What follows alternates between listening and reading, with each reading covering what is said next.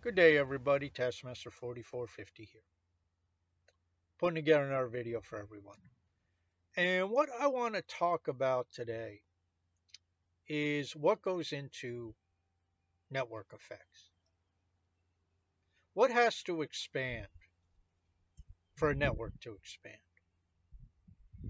And I maintain that one of the biggest problems with Web3, and in turn Hive, is that people believe expansion comes simply from expanding the number of people. More users, more expansion. And as I've written about, as I've posted in other videos, there are a number of different forms of network effects. Not everything is the social media network effect. And in fact, within social media, you have different network effects, which we will discuss. But I think when you're looking at an ecosystem, it's very important to remember the value of digital platforms is they capture value, incremental value, and spread it across the entire network to every user. And I've used Google search because that is such a wonderful example. But the feedback algorithm for Netflix or for Spotify, that works equally as well. The rating system of any type provides feedback to the platform and to hence other users. So that could be Amazon as an example. And none of this is social media type network effects. What it is it's the platform capturing the value of the activity. But unlike social media, where you get locked in because your grandmother, or because your grandchildren, or because your dear Aunt Sally, or because your work colleagues are all located on this social media network, none of that applies to what we're talking about here.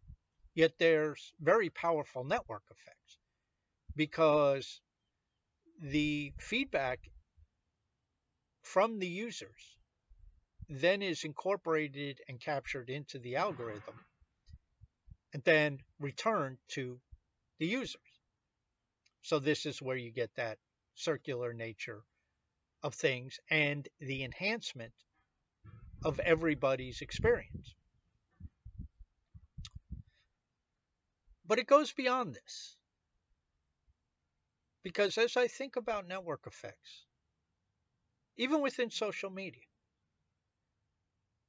what feeds into that? And again, everybody wants to default to, well, more users, that's going to grow a network. But there's other ways to grow a network. So let's go through a few of them. When we think about a digital platform, whether it be Facebook, whether it be Amazon, whether it be Apple, whether it be X, whatever it is, the first thing that comes to mind is features.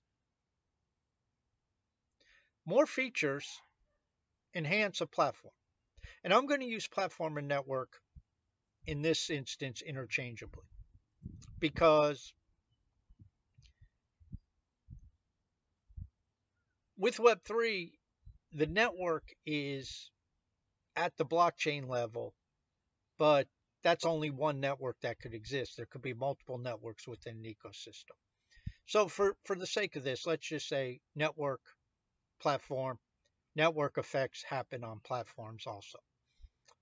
So features are the first thing that create network effects because the more things you give people to utilize, the more features that they have on a platform, on a digital platform, the more value is created for every user.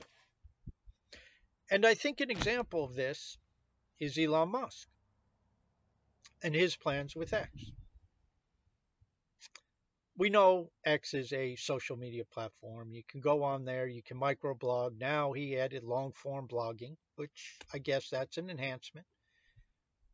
Certainly is different than it was before, which we'll get to. You can add a variety of media. He's talked about and is filed and received many licenses and going for the rest of the licenses in the United States to be a payment processor, a money transfer agent, which that coupled with, I presume, an internally built wallet system means that now suddenly users, accounts can send and receive payments. That's a feature that is no longer offered, that is not presently offered, excuse me, and suddenly starts to put it on par with PayPal. So this benefits and enhances the network effect of both private individuals and businesses. Elon has also talked about, he sent out a tweet where he said in a few months, all his phone and text conversations will take place on X.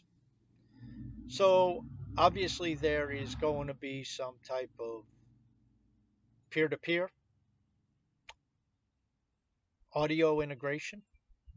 There's already a messaging system which is essentially peer-to-peer. They already offer Spaces, which is a group phone call, if you will.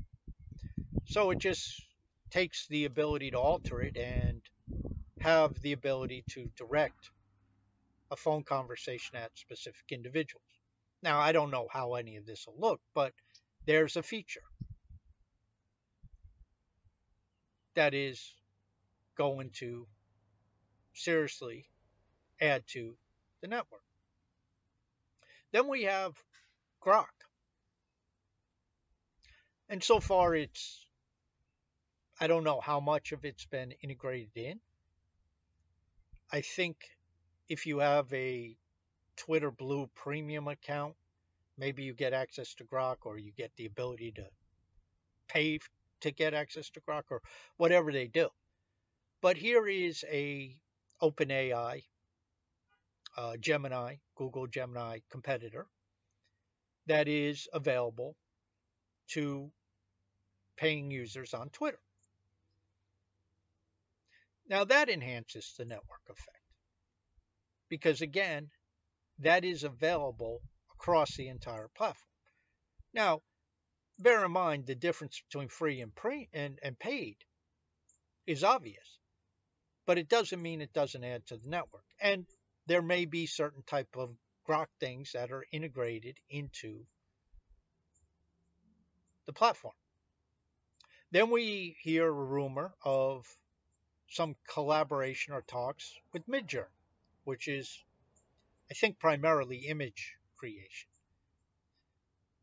No clue if that'll take place or how that'll look. But if you think about it, now suddenly, instead of just microblogging, you have the ability to send and receive money. You have the ability to have phone calls and text messaging.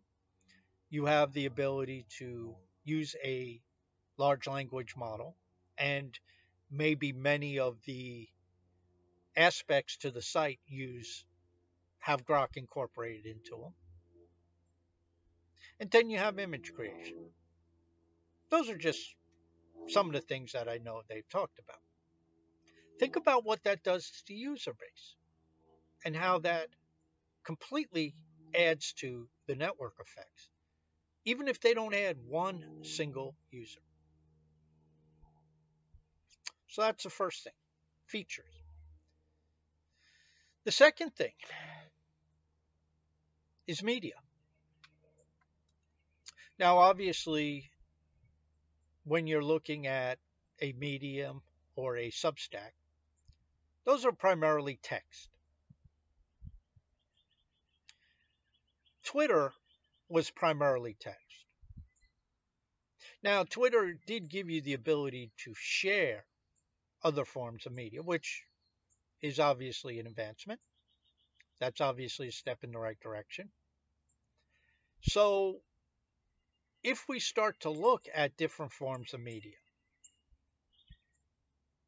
we're dealing with text, we're dealing with audio, we're dealing with video. And at some point, you're going to be dealing with VR files and augmented reality files. So, photos, images, that's another media. So, it's very important to expand the amount of media the users can engage in. And let's give a simple example. If Substack started to allow people to upload videos, so you could do a Substack vlog, and maybe they have it, I don't know, I don't use Substack, but just suppose. Now, to all those Substack users, both content creators and their followers, there's a value add. What if they could add audio? Again, a value add. So even without adding another user, because they allow for different media types, they have the ability to enhance the entire ecosystem, to enhance the entire platform. And every time somebody uploads a video, that is incremental value that is available to every Substack user. And as far as I know, because I don't believe you can engage in video on Substack, that is not available today.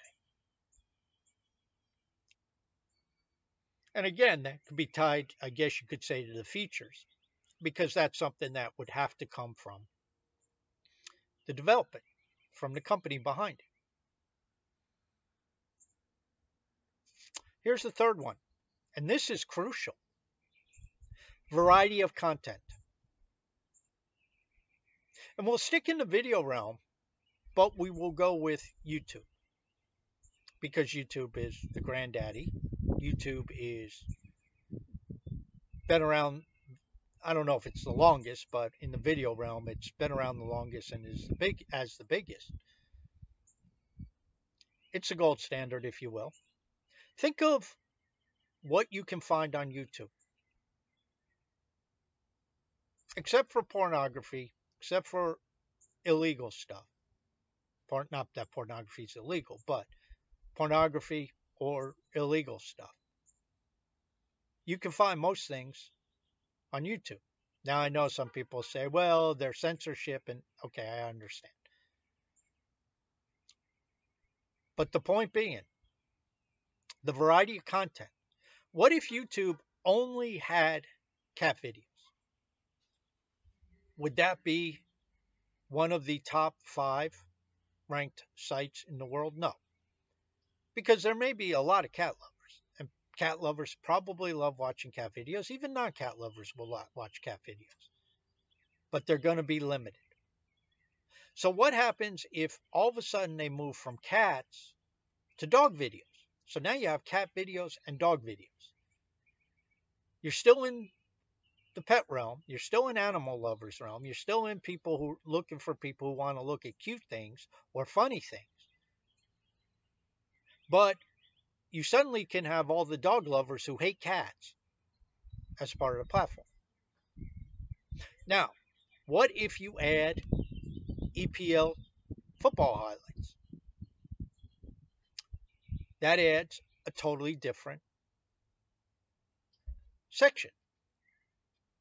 And see, as we keep expanding out, and as we start to add George Carlin comedy sketches,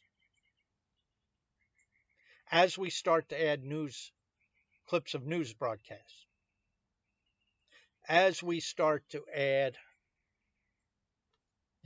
lectures, as we start to add documentaries, as we start to add whatever, The variety of content kicks off a network effect. Because again, if I'm a user of a platform and I can engage in text, there is some video there, just as an example. But now more video shows up. And it shows up with a wider variety in many different areas. The video that's there today may not be of interest to me. So I may not like cats, I may not like dogs, but I may be a huge EPL fan. And so just by simply adding more variety in the media, what you suddenly get is you get a larger cross section, a wider variety, and more value for your users. And that's a network effect. Because then as those same users start to engage in this with this content more, there's more they can do. If it's a system that allows for voting, which Hive-based applications do, they can vote on it. They can share it. They can drop the links elsewhere. They can watch it. They can comment on it. They can make a post about it. They can make a thread about it. They can do a lot of different things with it. And so suddenly, one video, even if it's just embedded, provides the opportunity for what I just give 7 other activities that could take place off of it. That is huge. This is the value of understanding network effects. And it's not only more users. Hope everybody has a great day. We'll catch you next time.